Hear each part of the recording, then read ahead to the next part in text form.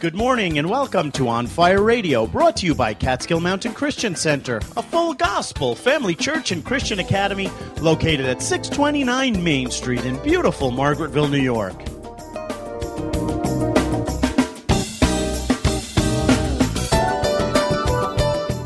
What a great day to go to church. If you don't have a church, come on over to Catskill Mountain Christian Center. We would love for you to be our guest this morning. That's Catskill Mountain Christian Center this morning at 10 o'clock. If you'd like more information about On Fire Radio or Catskill Mountain Christian Center, give us a call at 845-586-4848.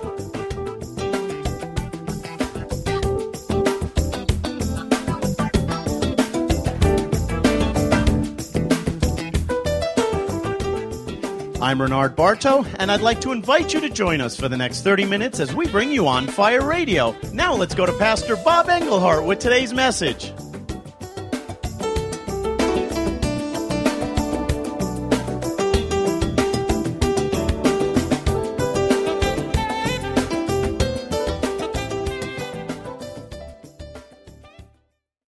Dear Heavenly Father, in Jesus' name, we thank you so much this morning, Lord God, for revealing yourselves to us.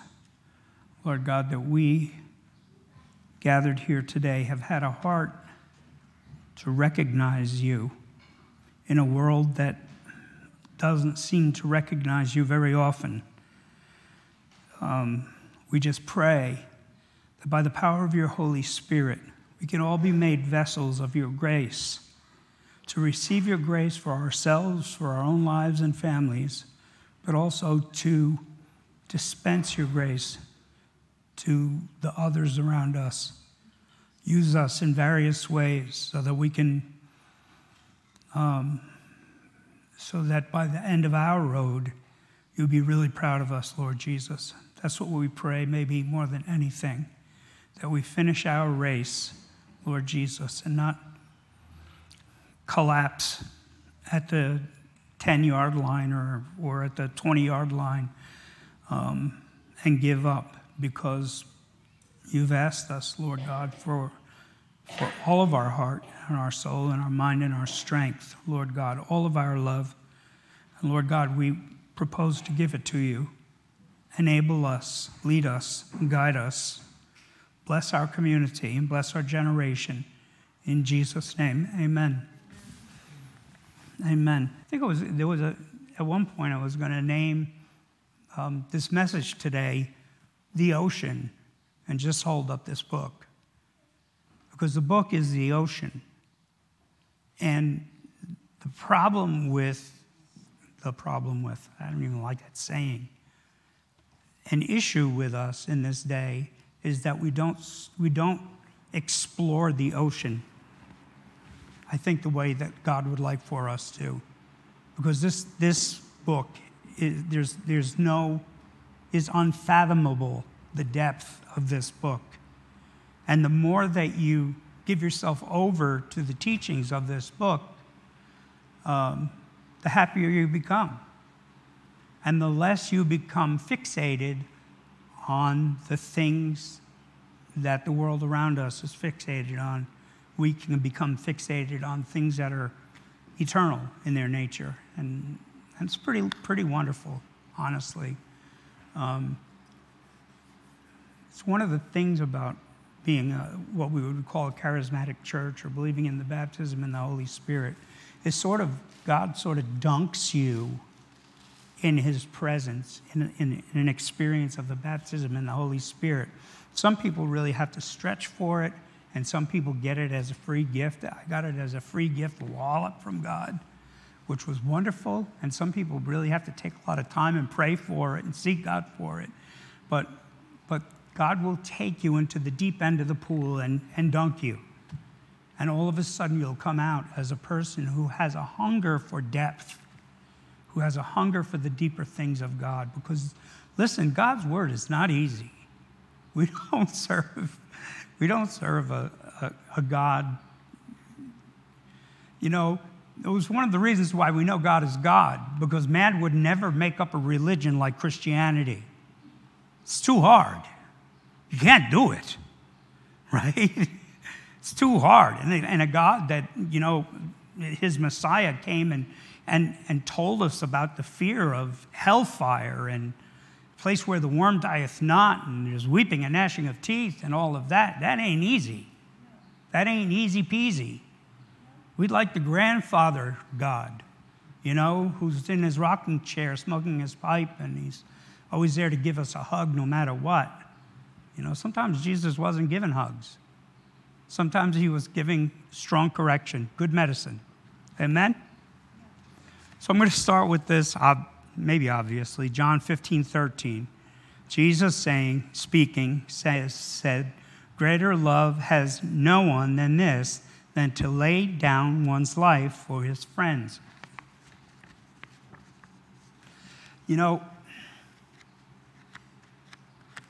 Every commercial, I think practically, that you see on TV is directed toward your care of yourself. Your new car, or your Wendy's hamburger, or whatever it is. Commercial after commercial after commercial. They're created to tempt you. Created to tempt you to want what they're selling to you.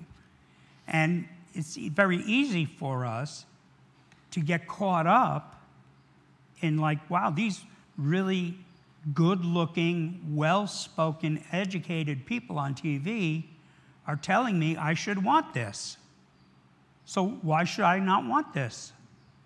And it's not bad to want it. It's bad when it becomes an idol.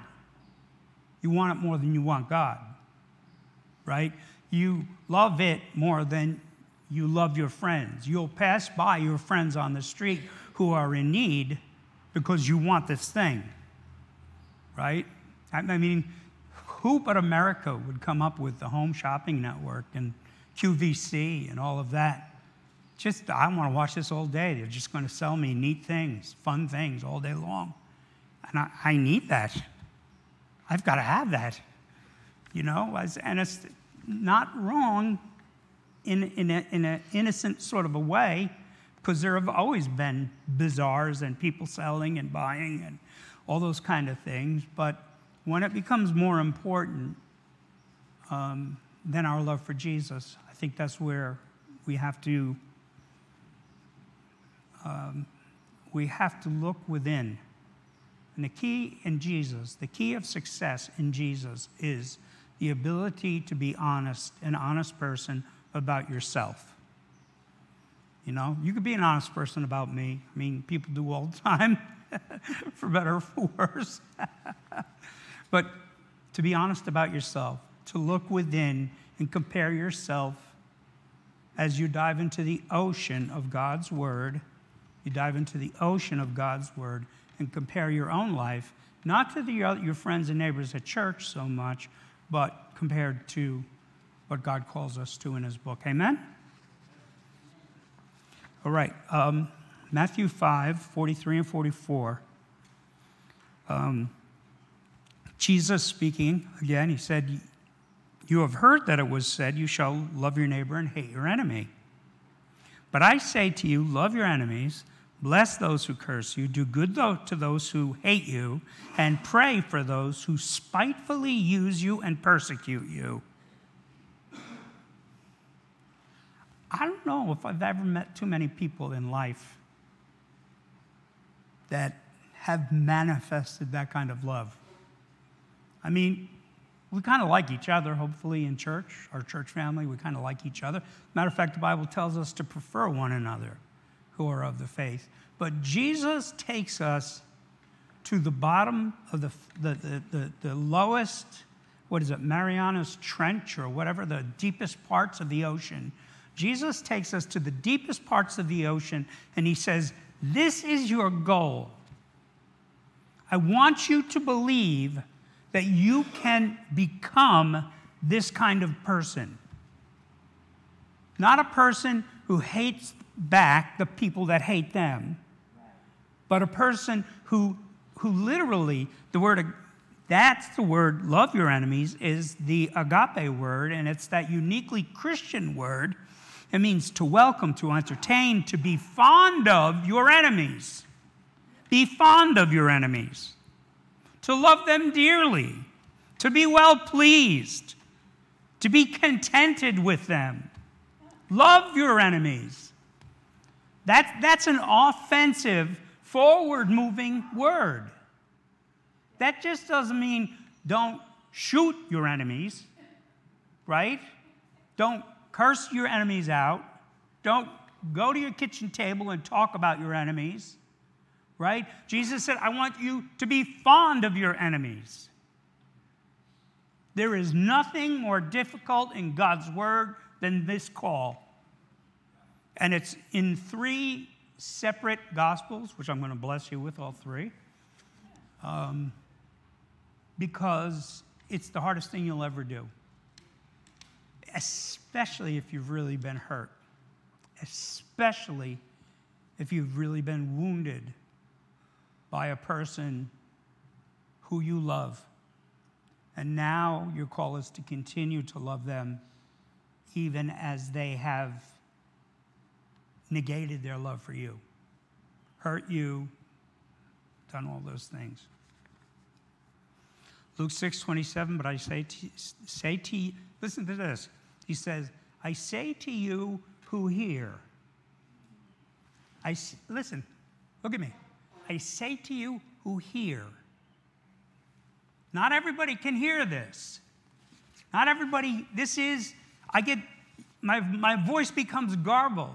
I see people's eyes going out into space because it's like I'm speaking Greek or Latin or some dead language.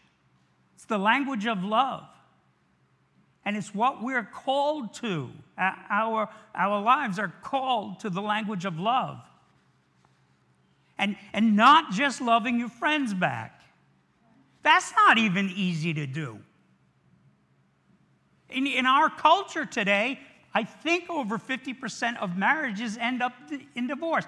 How can people who walk down the aisle, beautiful wedding, dress, groom with a tux, make solemn vows, I will love you and I will cherish you all the days of my life until death do us part, so help me God. And then 5 years down the road, the worst arch enemies of our culture are people who have ended up in divorce. And then I don't know if it's better or worse, but people say that we're divorced, but it's okay, it's better this way.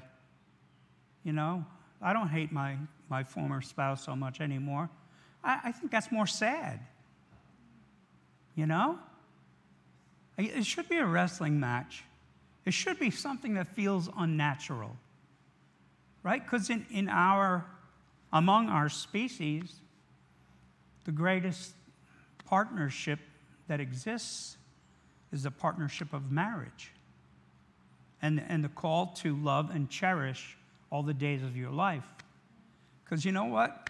I don't know about the rest of you guys, but I'm not always very lovable, And I don't know where Nancy gets it from, but she loves me back anyway. Nancy, she's perfect, so.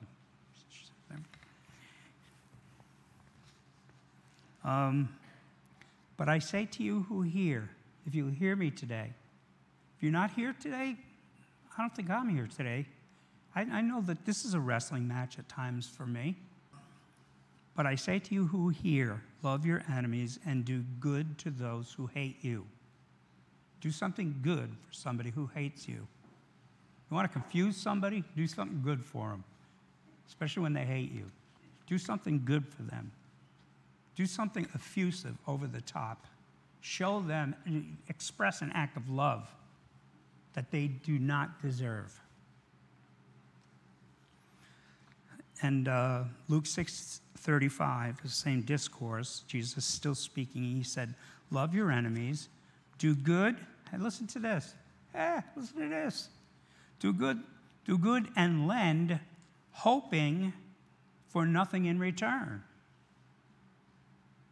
I've already given people gifts who have given me back reciprocal gifts. Sometimes you want to give hoping for nothing in return. I'm not giving something to you because I'm expecting reciprocity, right? I'm giving to you, hoping for nothing in return, because then I know I'll have treasures in heaven. But when it's simply a reciprocal, I give you, you give me, you give him, she gives you, that kind of thing, you got your reward. So he says, hoping, again, that's a forward-leaning word, hoping for nothing in return. It's cool, isn't it? He says, hoping for nothing in return, and then your reward will be great, and you will be sons of the Most High, for he is kind to the unthankful and the evil. God is kind to the unthankful and the evil. That's why we give, hoping for nothing in return, because the God that we serve has given us whatever we have, even in the moments in our life when we're evil and unthankful. Are you with me? Hey, this is just Jesus 101, no? Yeah. This is read the red. Right? So this shouldn't be a hard message. But diving in that end of the pool, or exploring the depths of the ocean, in really trying to work this out in your life, try it sometime. Because we can walk out of these doors and you could be the same good Christian you've always been, I love you anyway, But will you try it? Will you try to jump in the ocean? Or will you try to see what this feels like? Somebody who really has an axe to grind against you. Mark 8:38 said, again, I don't know where I got that from.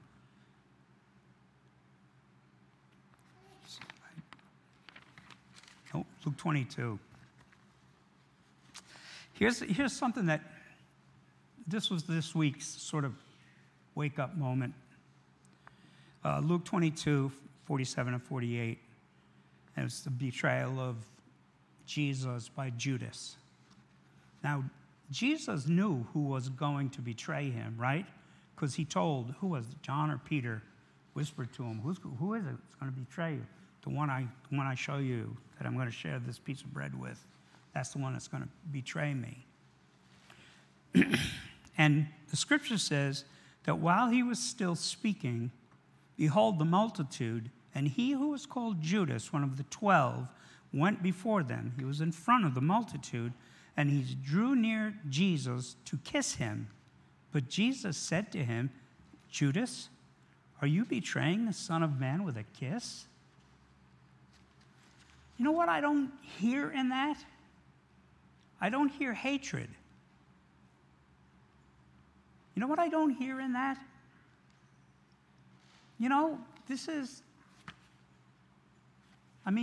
Judas knows what he's doing. For 30 pieces of silver, he's just sold out the guy who he's made a living off of for the past 3 years, has heard all of his teachings, have been a part of all of his meetings, all of those kind of things. And he looks at him, and I think, you see, this is what swimming in that water is about. I think about, what was Jesus thinking when he asks Judas that rhetorical question? Judas, do you betray the Son of Man with a kiss? I think I hear love in it. I think maybe I hear some disappointment in it. Maybe some surprise at the way that Judas chose to select him. Say, the guy that I kissed, that's the guy that you guys are after. So, just so you know. So, Judas just is going through the religious sort of patterns of his day. The master, he gave his master a kiss on the cheek. And Jesus looks at him and says, Judas, are you betraying me with a kiss? I'm just telling you, the human heart is devious. The human heart is devious. The human heart has to be mind. It has to marinate in the Word and marinate within yourself these things that Jesus said. Because I guarantee you, every one of us has read this probably 100 times in our life. But do you ever think of what Jesus was thinking when he said that to Judas? Judas, do you betray the Son of Man with a kiss? You know? And now it drove Judas, his conscience all of a sudden hit him, and he killed himself and all. But just thinking about, what does love look like? What does loving your enemies look like? Judas didn't punch him in the face, say, "You dirty rat. I'm going to smack you. I'm going to hit you with a rock and a boulder in the head. I'm going to kill you, you dirty, rotten turncoat." Right? After all I've done for you? After all I've done for you? Yes, dear. There's no hatred in Jesus' remarks, and that to me is mystifying. There's no anger, there's no hatred, there's no bitterness. As a matter of fact, I would tell you that there's love. I don't know, I don't even know if repentance could have been possible at that point in time. But you're supposed to think those kind of things when you read the Word of God, when you go swimming in God's Word. And there's so much of what fuels the economy of our society that's originated in our sexuality, that it's something that we consider, I don't know, maybe special to our generation or something. And maybe, I don't know, maybe it's cranked up a little bit, but there's always been an issue with human sexuality, right? So I have these scriptures, Matthew 12:39. He answered and said to them, "An evil and adulterous generation seeks after a sign, and no sign will be given to it except for the sign of the prophet Jonah." Okay? An evil and adulterous. Why does he even hook adultery, the sin of adultery, up with people who are seeking a sign? Because they're not seeking the God of the sign. They're seeking the sign. They want to show. They want to be entertained. And he said, the side of misspent sexuality is so twisting to our self-image that it confuses almost everything, it confuses almost everything that makes us to be made in the image and likeness of God. We were just singing about the love of God, the love of God. Bible says the eye of the Lord runs to and fro across the whole world, seeking someone who will stand in righteousness. And it just seems that, that twistedness of human sexuality that pervades our culture is something that I think Jesus would call our generation out on the same sinfulness. I'm trying to say these things without getting all revved up.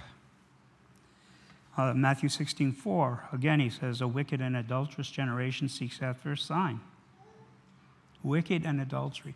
Wickedness and adultery he puts together. Wickedness and adultery he puts together. And Jesus said, even if we look at another human being with lust in our heart, we have already committed adultery.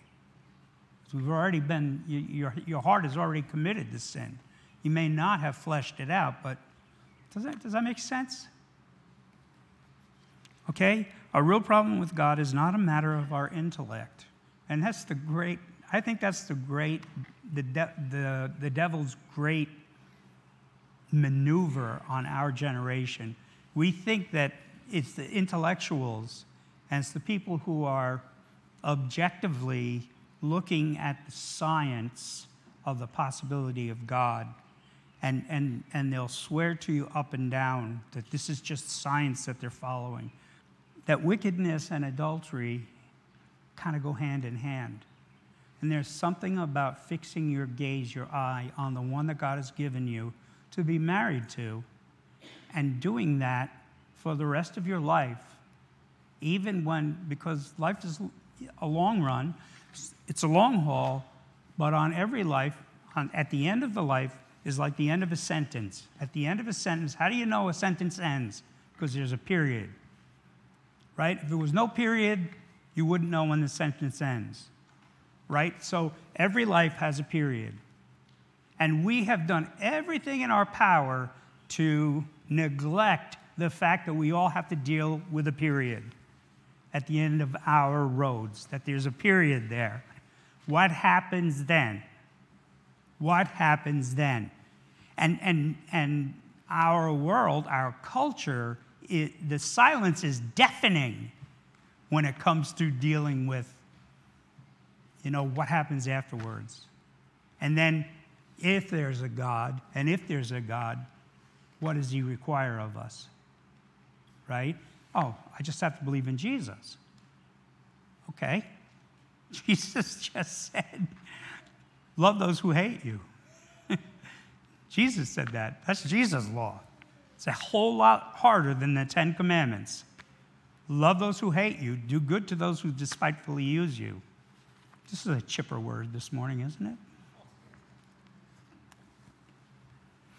A real problem with God is not a matter of intellect, but of our heart and of our will. And because we have Jesus and we stand for him, and we've continued to stand for him, we pray that we can be used as a vehicle to stand for Jesus in the lives of others. Right? It's not okay with me that my neighbor doesn't know God. It's not okay with me that we live in a generation that is so almost wholly turned away from God.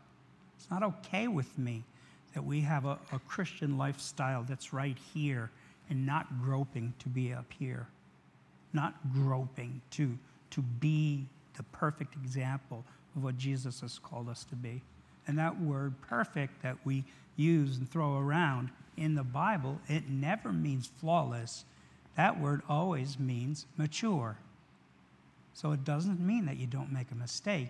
It means that you become mature in terms of being a follower of the Lord Jesus. Amen? Let's pray. Father, in Jesus' name, I pray, Lord God, that we would dive deeply into your word and become who and what you would have us become. Lord God, let us not simply take the status quo and believe that that's enough. But Lord God, let us desire you and want you more than any other thing in life. Let us want you. Do we have to work for money? Yes. Do we hope to prosper in our lives? Yes. Do we hope for good health? Yes. Do we hope for things that we don't have right away? Yes.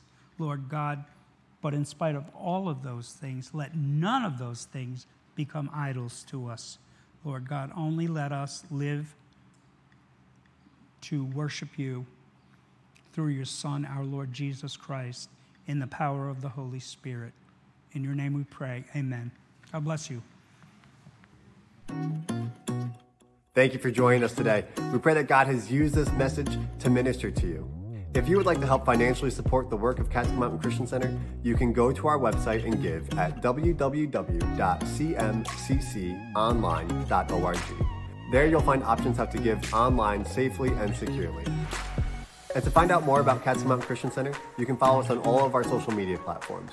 You can follow the handle at CMCC Church at Facebook, YouTube, Twitter, and Instagram. You can also head over to our website at www.cmcconline.org. And on behalf of Pastor Bob Englehart and everyone here at Catskill Mountain Christian Center, this is Jake Johnson, signing off. God bless, and thank you for joining us this morning.